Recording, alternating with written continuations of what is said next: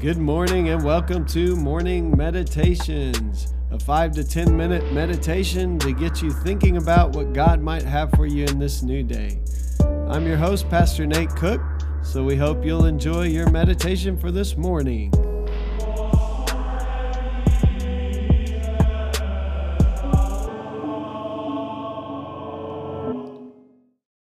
Hey, this is Pastor Nate, and this is your morning meditation. It's Monday, December the 14th, 2020.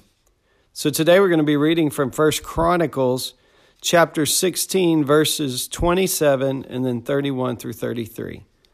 Splendor and majesty are before him, strength and joy are in his dwelling place. Let the heavens rejoice, let the earth be glad, let them say among the nations, the Lord reigns. Let the sea resound and all that is in it. Let the fields be jubilant and everything in them. Let the trees of the forest sing. Let them sing for joy before the Lord, for he comes to judge the earth. So in this little meditation, Scott Daniels is talking a little bit about when David brought the Ark of the Covenant to the capital city. And that is the context for this verse we just read in 1 Chronicles chapter 16. And he's talking a little bit about David trying to bring the center of religious power and political power together in the capital city, so that David almost uses the ark a little bit as a power grab here. And Scott Daniels says, like the divine presence itself, there is no formula for having or experiencing joy. Joy cannot be controlled, possessed, or held onto with a firm grip. Joy is not the byproduct of having security in life without risk. So David's move of the ark was kind of this idea of maintaining security and power. That was David's initial quest, to have control and to live in security. Rather, joy, like God's presence, can only be received with gratitude as one perceives the work of God, even if not often in difficult circumstances. We can dance in and receive the openness of the joy of the Lord, but we cannot constrain it.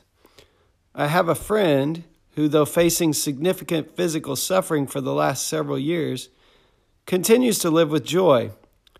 I often ask her how she continues her journey with such joy. Her response is usually simple. I look for God mysteriously at work each day, she says, and then receive what he has for me and what he is doing in me with joy. Advent reminds us that we do not control the inbreaking of God. It always comes mysteriously and unexpectedly. However, we can receive the coming of Christ each moment with joy.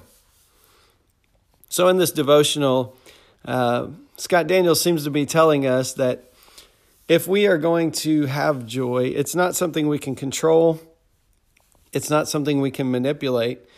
It's only something we can receive, just like the presence of God itself. And so in our passage here today, it says that in the presence of God, strength and joy are there in the dwelling place of God. And so I love the example of C.S. Lewis in the Chronicles of Narnia, where Aslan, the God figure, is this lion who just comes and goes as he pleases. And the children say things like he is not a tame lion because Aslan can't be controlled. Aslan can't be manipulated. Aslan is not their lucky charm or some kind of security blanket. Aslan shows up, but when Aslan shows up, he always makes things better. There's always joy. There's always love. And so today, as we think about this idea of joy, joy is much different than happiness. Happiness means that our circumstances are going well and that everything's working out for us. But joy is something that kind of sneaks up on us, just like the presence of God. It's something deeper that we can have even in the midst of really difficult circumstances because we witness and experience the working of God even in those circumstances. And where the presence of God is, our passage says today, there we find strength and joy. And so today, as you move about in the world, I hope that you will have your eyes open like this lady that Scott Daniels is talking about, who's going through immense suffering. You'll have your eyes open to what God is doing in your day and that you will experience and receive the joy that the presence of God offers you moment by moment and day by day.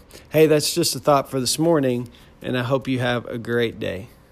Well, thanks again for joining us for this morning meditation. Hey, do us a favor, rate us on iTunes, or even leave some feedback about our podcast so that other listeners can know how much you enjoy your morning meditations.